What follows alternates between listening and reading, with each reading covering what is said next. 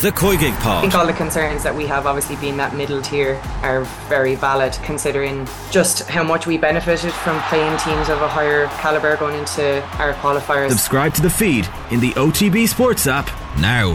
The Koigig Pod on OTB Sports, in association with Cadbury. A player and a half deserves a glass and a half of support. Top pocket goal! It's what dreams are made of. They are going to the World Cup Finals! Hello and welcome back to the latest episode of the award-winning Koigig podcast. Yes, in case you missed it on Friday, Koigig was named the best podcast of the 2022 Digital Media Awards. So of course, I have to lead with that straight off the bat. Anyone who heard me on Off the Ball, Pat Kenny, or this podcast today will know that my voice is still slightly dead from Friday night and celebrating it. I actually think I sound slightly worse than I did after we won the World Cup, but we won't. That was because that was on a Friday night and the World Cup qualification was middle of the week. But just want to say at the top of the show, thank you to everyone who listened to us over the past year. There is no way we would have won this award without everyone listening along and interacting with the podcast. And the podcast especially wouldn't be what it is without our producer, Catherine Murphy, who you never get to see, but is always running the show and especially keeping us all on time and making sure that we don't ramble off. It's a harder task than you'd think, to be fair. Shocking that a load of big mouths like us can't just keep on time and not make this podcast about 5 hours long. And then, of course, there is Emma Carroll, who offers us our expert team of the weeks, and the daring duo of former internationals, Emma Byrne and Karen Duggan, who provide their insight every single week and answer all my silly questions about the WSL. So a big round of applause for the entire team on what is a really nice accomplishment. And it's nice to know that we're not just chatting random stuff. Other people actually think we're doing a good job. Yeah. Who would have thought? Who would have thought, huh? Hello, Karen. Just do you want us to comment on that? Congratulations to all. It was very well deserved. Absolutely. Yeah, well, myself and Emma Carroll, I should specify, were at the awards on Friday, so we got to kind of bask in the champagne glow of the whole thing. But Karen, did you do anything nice to celebrate? Did you raise a cup of tea to us when you went home? I sure did. Me and Bernie Duggan had a right cup of tea together, a big strong cup. So it was we made sure we marked it all right because it was lovely. I couldn't believe it when they sent the message in, sent the picture in. It's a lovely acknowledgement. Kind of caps off kind of everyone's labour of love that this has been. So it was great. It was a very dangerous point of the night to win an award because it was towards the end. Everything was kind of in your head. You're like, oh yeah, wrapping up now, head home soon. And then won the award. An Oscar-esque speech? Or did you have to make a speech that late on after champagne and wine filled? No, thankfully not. We just had to go up on stage to take a picture, which I haven't seen yet, but I imagine was slightly googly-eyed. If it was me and Emma, that I'm not sure we would have. We wouldn't have made it. We wouldn't have made it up those steps, I don't think. Well, I was kind of like half in shock whenever they announced her name because I wasn't expecting it. Because I'd actually met one of the judges outside before our award, and he was kind of like hinting that we hadn't won. So I just had it in my head that we hadn't won and I wasn't going to have to do anything. Oh, you just coincidentally met one of the judges. Just for the handover of the brown envelope. You changed his mind. And so then whenever they announced her name, everyone else kind of got up and I was just still sitting there in a bit of a daze smiling, and Emma Carroll had to kind of grab my arm and be like, Catherine, come on, we have to actually go up and get the award now. But no, it was really nice. And I think especially this is with everything that's happened this year, it's also just another nice way to top it all off. Yes. And we'll have our Koigig celebration sometime soon to. Oh, you keep promising when we all meet each other in real life. Yeah, exactly. Well, I thought this was going to be the night, Karen, that we would finally do it. We'd meet in real life. We'd win an award. I mean, it would be the best night ever. And then you let me down and went back to Kilkenny, but it's fine. I'm over it. Sorry. Well, like I said, it's off season now, so the weekends fill up fast. And this was unfortunately. You get all your socialising in as quick as you can. Exactly. Yeah. Well, we did have a match tonight to talk about, so it's not all just talking about how many glasses of champagne Kathleen had. Oh, I think we should go back to that rather than the match, to be honest. We need to get like Emma Carroll on, and instead of doing like a team of the week, she can do an assessment of Kathleen's evening. Yeah. That's just like my friends, basically, the morning after. They just run down everything that happened, which is the worst thing that can happen the next day. You definitely don't need reminders. No, thank you. No, I don't think so. Although, and like there were like, it was a work event as well, technically. So, you know, you kind of have to. Networking, isn't that what they call it these days? Yeah, that's what they call it. It was funny as well. We did feel a bit like the riffraff journos because everyone else was like media heads and like marketing and all that sort of thing. And they were all very glam. And I was just like, yes, I'm very out of place in the middle of all this. No, never. You're not. You're an award-winning journalist. Come on. Thank you, Karen. I think that's the nicest thing you've ever said to me. It is. You know, that's it for a year. Come on. I'll take it, to be honest. I can clip this and keep playing it to make myself feel better. The COYGIG Pod, OTB Sports, is an association with Cadbury FC, official snack partner to Republic of Ireland women's national team. So like we said, this week was an international window, so we won't have any WSL chat at the end of the podcast, but we are going to be talking about ACL injuries, which is something that we have talked about a lot on the podcast. We, especially during the Euros, Karen, myself and you cried over the various players that got ACL injuries and kept them out of the tournament. But before we do that, we want to look a little bit at Ireland versus Morocco, which literally just the final whistle just went as I logged onto the Zoom. So no better timing, fresh reaction. The two teams did meet on Friday, and that was a 2-2 draw and a kind of behind closed doors match, which wasn't really publicized all that much. I mean, all I know is that we went 2-0 up and then it was a 2-2 draw. It was a shadow squad. Tonight, more of a normal squad, more of the sort of players you would expect, even if the formation was the thing that certain members of this podcast were not that happy with. Well, the problem was that we did expect this formation. I thought we might see something different for once, but no. Well, it was a 4-0 win, which was good because we went 2-0 up in the first like 16 minutes ish, and I fully expected us to kind of push on from there. And then for about an hour or so, it looked like we weren't going, well, maybe not an hour, it was probably like 45 minutes. It didn't look like we were actually going to push on, and it was a bit nerve-wracking at times. How did you guys feel tonight went? I just think, you know, you're expecting more every time, you're expecting more. And I just feel like you kind of get the same thing again, especially against a team like Morocco, who didn't do too badly. And actually, I thought they were very well set up tactically, and they just didn't have the quality. But regarding our girls, again, same story about, you know, those three at the back marking one player, no need to sit back so deep. Then you've got the two, are they wing backs? I don't know. It's the biggest them wing backs for Let's argument. call them wing backs.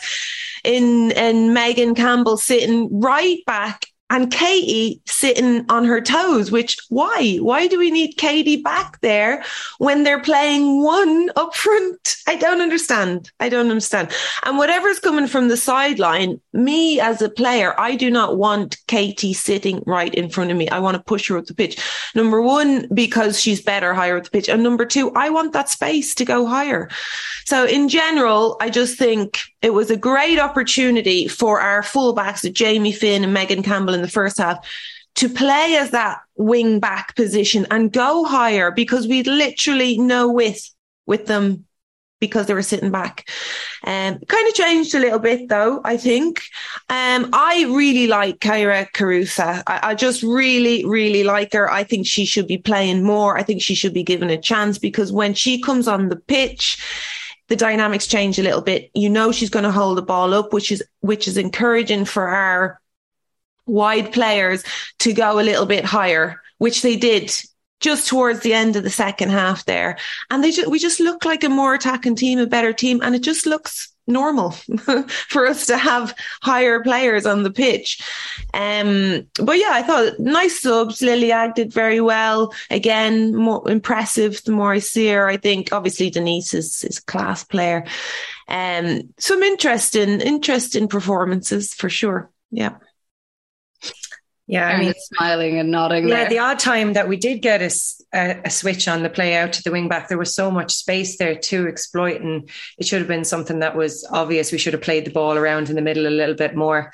I agree with Emma. We're too quick to drop off 3v1, and that's been a problem that we actually stopped against Scotland because Niamh Fahey stepped in to stop Caroline Weir. So we identified that the 10 was the threat. So we need to assume that the 10 is the threat more often and just be braver in those situations, because we've 3 of the most experienced centre-backs in any international team, flanked by the likes of Megan Campbell and Jamie Finn, who are well able. I think possibly today it was the first time I probably saw them were missing maybe a Megan Connolly. I think she holds that position better and just kind of acts as that pivot. I think Lily Agg is really good on the ball, but she wants to get forward. She wants to get involved in those plays. And I think that she's really, really good at that. So they are missing Megan. I think she'll be a great one to get back in.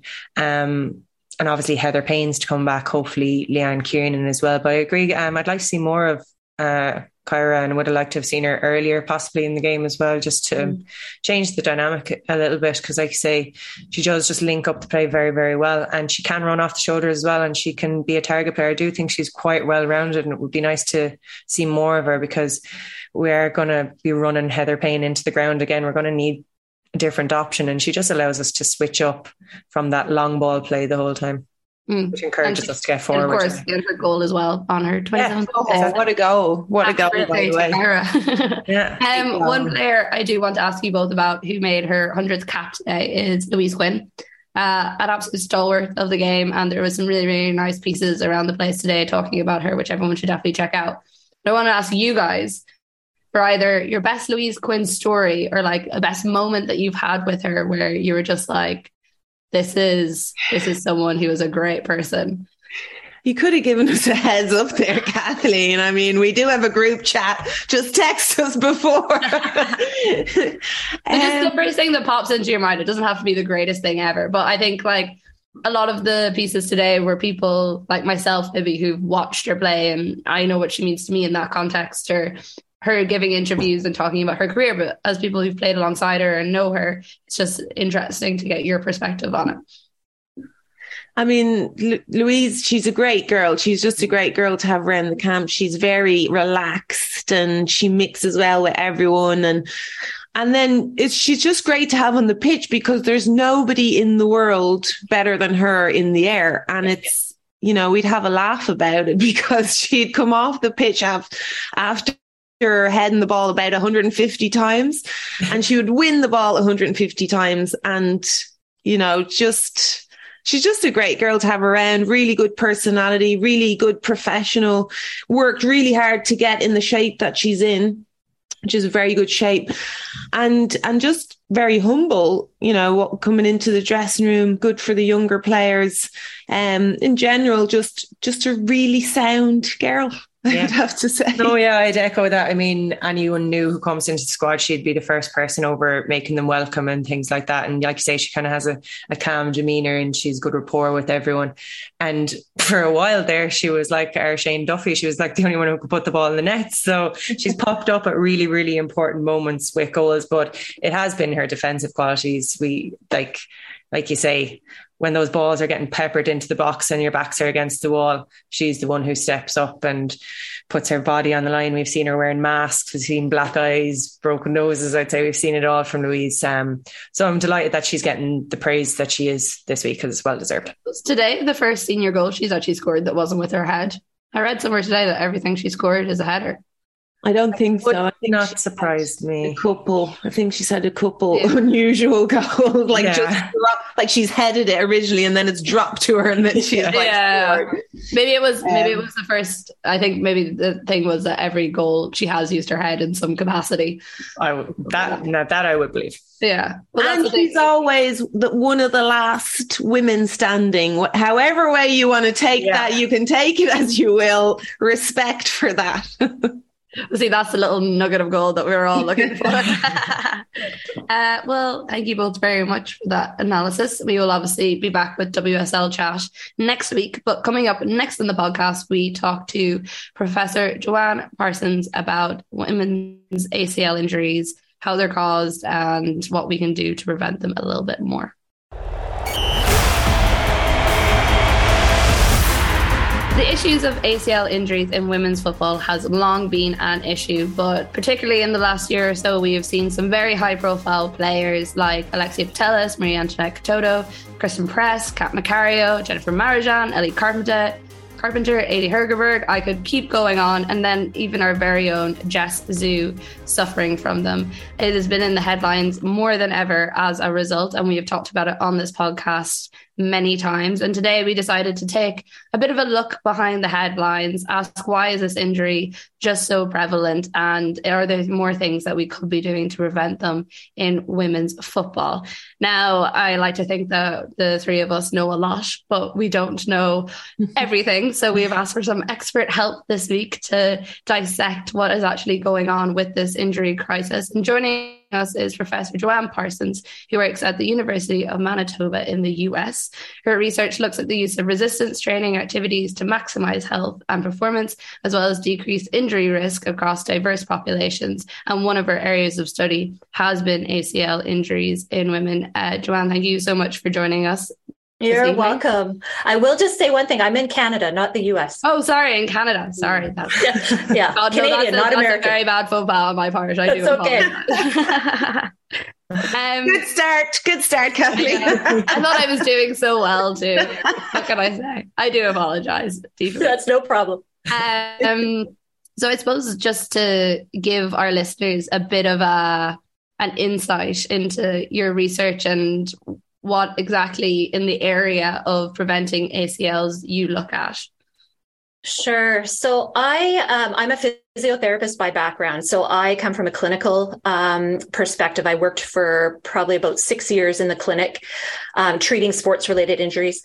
And so when I went into my master's and my PhD, I was really interested in looking at the effect of exercise training programs on ACL injury risk, and especially in young women and girls. I am a big proponent of prevention. And so the earlier we can intervene, the better. And so I was working with girls as young as 9 years old and getting them to do some preventative exercise training in my work.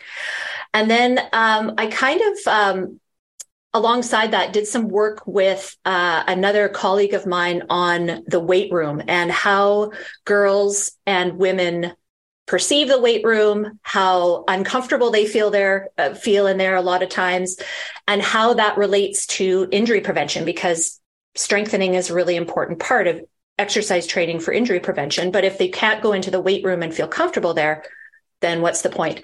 And so doing that, I read a lot more about ACL injuries, and of course, over the years and years, and I kind of got tired of seeing that women were biologically more susceptible. That's basically how it's been approached to this point. And so now I'm still very interested in exercise training, but now for ACL injury prevention, but now I'm looking a little bit more into the bigger picture and like the social influences on ACL injury risk. Yeah, because I thought it was interesting over the weekend. There was an article about ACL injuries, and you actually sent it to me earlier today, and I'd already seen it over the weekend because everyone on my timeline was talking about it. And I thought it was interesting. You had quote tweeted it and just said, after 30 years, tens of thousands of research publications and no change in ACL injury rates, the focus on anatomy and hormones as the primary causes of ACL injuries needs to shift. And I was reading some of your papers and I found it really interesting. Something I didn't realize, that the rates for men had actually decreased and general population were decreasing, but they weren't for women. So I was like, well, that kind of takes the focus away from everything I thought I knew about ACL injuries, which was women were just more likely to get them. And we don't know what the reason is. It must be something biological or whatever it is. Right. Can you talk a little bit about, I suppose, that research that you've done into, I know you mentioned it there, but the weight training, the resistance training, the fact that young girls might find it more difficult to go into a gym or be more intimidated by that? Yeah. So it is interesting. I'll just go back to something you said there about injury rates. It is interesting that every population is a little bit different, whether you're looking at general population, the age of athletes, whether they're recreational or elite athletes, everyone has a slightly different injury risk. But yes, it is true that men's rates have either stayed the same or gone down, whereas women's have stayed the same or in many cases gone up over the last 20, 30 years. So it is very concerning. The research paper that we came out with last year basically suggests that there's 4 different, we call them environments in sport, where gender might be influencing ACL injury risk. So pre-sport, training, competition, and then in rehabilitation or treatment. And so we suggest that it starts early. Really, it starts when we're born, right? It starts with parents and family and friends giving kids gender-specific toys, right? Dolls for girls, active tools and cars for boys, right? Pink for girls, boys get blue. So those types of gendered types of clothing, activities, and toys. So it starts really early. Even the types of sports that girls can play, as far as what's available to them, that starts even, pre-competitive sport anyway. Some things are just not available. When I grew up, there was no girls ice hockey in my part of Canada. I would have loved to play ice hockey, but there was just no girls teams. It was just boys. So some of that plays into our opportunities for development of different motor skills and different abilities, and which can carry through our whole sport life, really. And that starts even, like you mentioned, with the weight room. I mean, it's very common in boys' sports to get them into the weight room early, right? They're doing what we call dryland training or in the weight room on a regular basis, as well as their sport training. With girls, that's not as common, certainly not at as young an age as boys go in there generally. And I think that's a whole bunch of things. I think it's beliefs perhaps of coaches and parents of athletes themselves, whether they believe that that's something that's valuable to them as an athlete. But I also think it's a lot of the environment that we have set up for kids. Weight rooms especially are very masculine spaces that are often not welcoming to anyone who doesn't kind of prescribe to that, the football masculinity, and so girls are just not as likely to go in there. I've done focus groups and interviews with high school girls, and they're like the comments they come up with are quite jarring. Really, it's you feel like one of the quotes was you feel like a model on a catwalk, and not in a good way, right? You feel judged, and people are looking at you, judging you that you shouldn't be in there, that you don't know what you're doing. They described instances of where boys would actually take over their spaces. They had, a girl had a barbell set up to do some sort of exercise, and the boy would come in and actually take over the space and take the weights. And so those are the kinds of things that we're dealing with, and we need to change systemically, not just, once you reach competitive or elite sport. That needs to start early.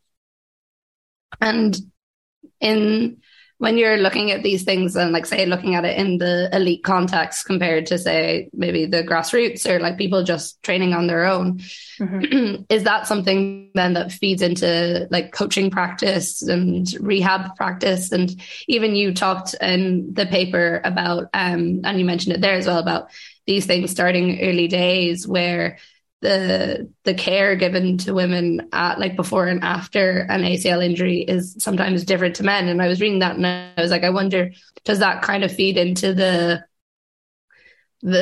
studies that we see that says women are less likely to be taken seriously by a medical professional if they say something hurts, or a black woman is even more likely to not be taken seriously, or a woman of color. So depending on which group you come from, you're less and less likely. Does that feed into what you're looking at as well? Absolutely. And that's the thing that's really interesting, is that what we're suggesting about ACL injury really can be applied across many sports injuries. So concussion, women suffer concussions more often, ankle sprains as well.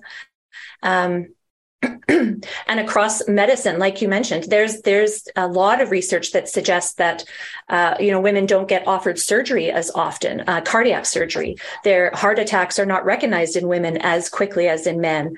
They're not treated the same way. And so ACL, and there's some preliminary research that shows that that's the same way. Girls and women are not offered ACL surgery as often as boys or men. Now, we know we don't always need surgery, but if they're not receiving the same options, why is that? I mean, it's certainly not because they have, XX chromosomes. It's something else is at play. And I think it's important to say too, specifically that often, most times, this is not a purposeful slight for girls or women. Like often it's not. It's just kind of these implicit biases and ways of doing things that we've done for years and years and decades. And no one ever kind of just steps back and says, what are we doing and why are we doing it? And can we do something better that's not going to disadvantage, half the population, basically? Emma and Karen, you've obviously been in these professional environments, and like even now, if Emma, like you're not still playing, but you're still in contact with a lot of people who are. How have you seen any difference in how ACLs are treated, or like attitudes toward them, or even an increase? Because I know, Emma, we were talking about this last week, and you talked, or maybe this week before, you talked about how feeling there's been an explosion in these sort of injuries over the last couple of years. Yeah, for sure. It's incredible what you're saying, Joanne. I'm really shocked at some of this stuff, by the way. There's a huge number of ACL injuries within the Women's Super League here in England and in the league in Spain.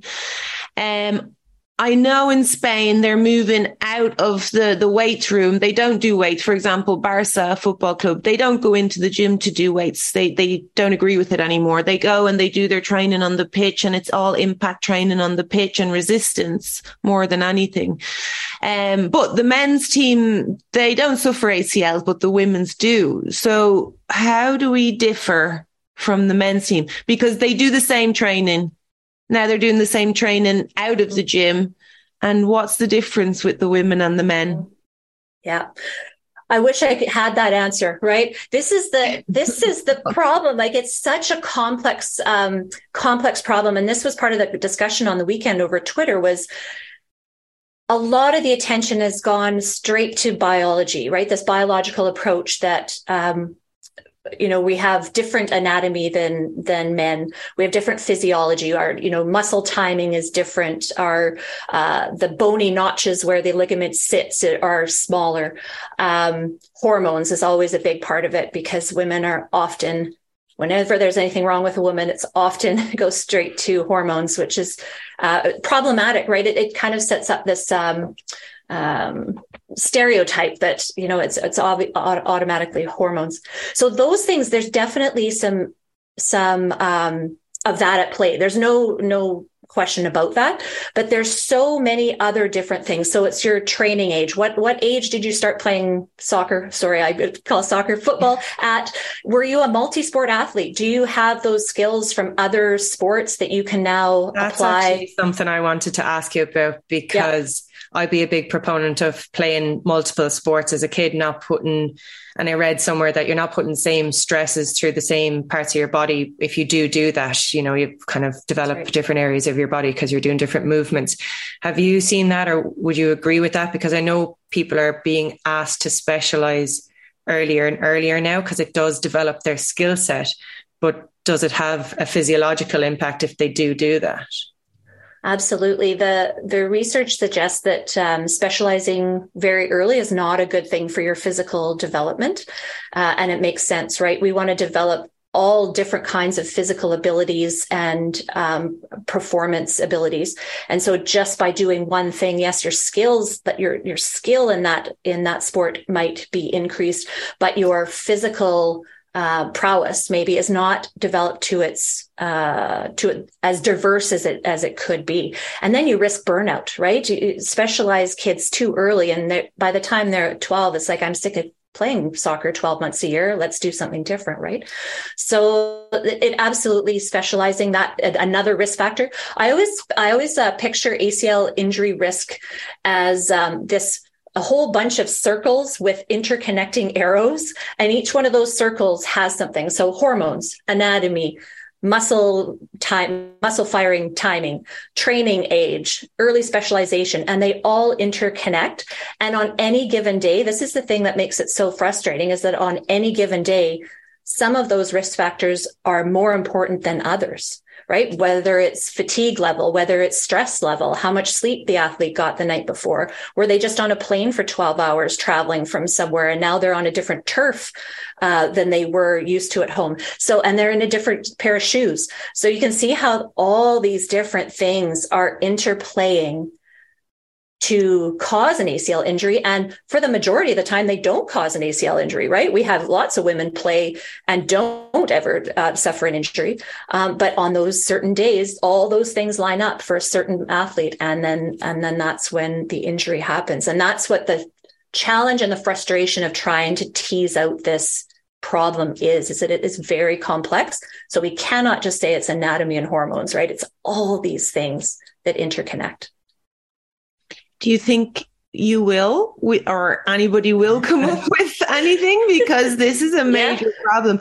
And it's funny you say that, because when I was playing, I always knew when I was weaker in training, whether it's when I was tired or my menstrual cycle or whatever it was, I could feel just weaker, whether it's ligaments or I dislocate. Every time I dislocated something or did my cruciate, it was because I was really tired for different reasons.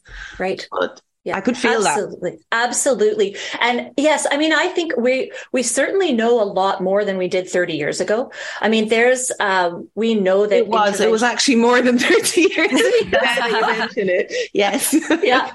So we have, there's programs like the FIFA 11 Plus prevention program. We know that if girls especially do those, girls and young women do those programs, they can decrease their ACL injury risk by like 60%. So it's huge. So there's that part of that we know how to prevent them in one way, as in, if you do this, you have a really reduced risk. But then the problem is implementing those programs. Lots of soccer coaches don't want to they take too much time. I want to spend the time on the skills rather than general fitness training. Joanne, does go into the FIFA 11 Plus program, just for say our listeners who may have never heard of it before? Sure. And they can Google it. You can find it all over anywhere. There's running drills that kind of increase in difficulty levels so that by the end of the running drills, you're kind of like running and jumping and bumping into your partner, but then landing back down again in like a good position with nice bent knees and in a controlled manner. So there's those kind of things. Then in the middle of those running drills, there are things like squats and planks, abdominal exercises, lunges. I'm trying to remember, but kind of strength and balance focused.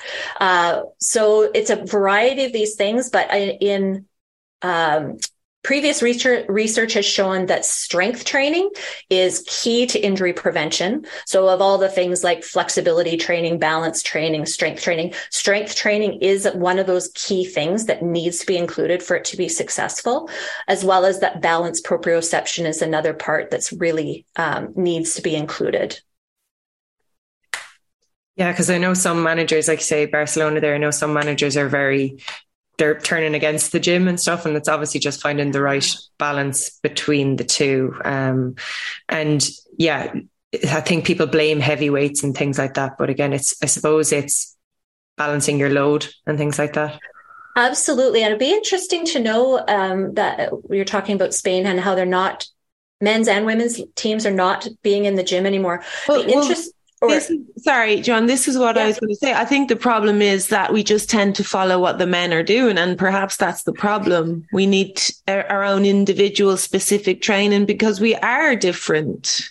Like that is. Well, and I was going to say, it'd be interesting to know what the training history of the men on those teams is. Like if they've already been weight training or some sort of resistance training for 10 years by the time they're at that level. The women's team, maybe they've only been doing it for 5 years previously, right? But so they're not equal. They're not the same at this point. So you can't just say, well, now we're going to do the same thing because that's it's fine. It'll work for both because you don't have this same history going into it. So that would be really interesting. Yeah. I mean, I from all the research that I've seen, is strength is imperative. You have to have a good baseline strength, and I mean, that makes sense for performance too, right? I mean, you can't be a good performer and perform well at your sport without a baseline amount of strength either. Yeah. And just another non-gender specific thing. We mentioned someone changing turf that they're on. Have you seen, is it the changing between two different grounds that you've seen major problems in, or is it the AstroTurf or boggy pitches, we'll say? Or is it, I think it's probably the change. You might have to explain that one. Sorry. I'm assuming that means wet. Yeah, you don't okay. It's a very Irish term for like a very muddy pitch. That's a great question. I know that it's not my area of specialty, so I'm not 100% on the most recent research, but I certainly know that artificial turf can be more risky than natural turf for sure. And then it's not just the turf itself, it's the interface between the turf and the cleats as well. So what type of cleats are on the shoe, that makes a big difference as well. So, and then weather makes a difference. Is it wet? Is it dry? That kind of thing. So, or is it snowy like it is here in Manitoba right now? So those things are all definitely increased risk, and certainly artificial turf is particularly risky, I believe. And I think they've kind of done away with the blade boots now, because they were the finger was being pointed at them for a while for a lot of injuries. So they're gone. So now we have to find something else to blame. Yeah, well, and that's the thing, right? It's like, oh, if we fix this one thing, it's just going to fix everything. Well, it has to be bigger than that. You can't just monitor hormones and pretend that changing that is going to fix the problem. It's much bigger than that. Yeah. Well, again, that's something we can't change. So it's going to have to be things like your FIFA 11 program and things like that, right. Building up the right strengths to counteract whatever weaknesses we might have or laxes because our hormone changes throughout a month. Yeah. And we haven't even mentioned, gendered responsibilities outside of sport, right? So women, shoulder more of the non-paid work at home. So we do more of the housework, childcare, other types of care. And so if women are using their time to do those kinds of things, whereas men don't have to do that as often, they have more time to train. They have more time to rehabilitate from an injury. They have the resources, right? Women are not paid the same as men, right? And so even things like that, they don't have, women's teams are more likely to have volunteer medical staff versus the men's team have paid experts. So there's all those things that feed into it too that are different, not because where we have XX chromosomes, it's because of gendered related expectations, beliefs, rules, or whatever.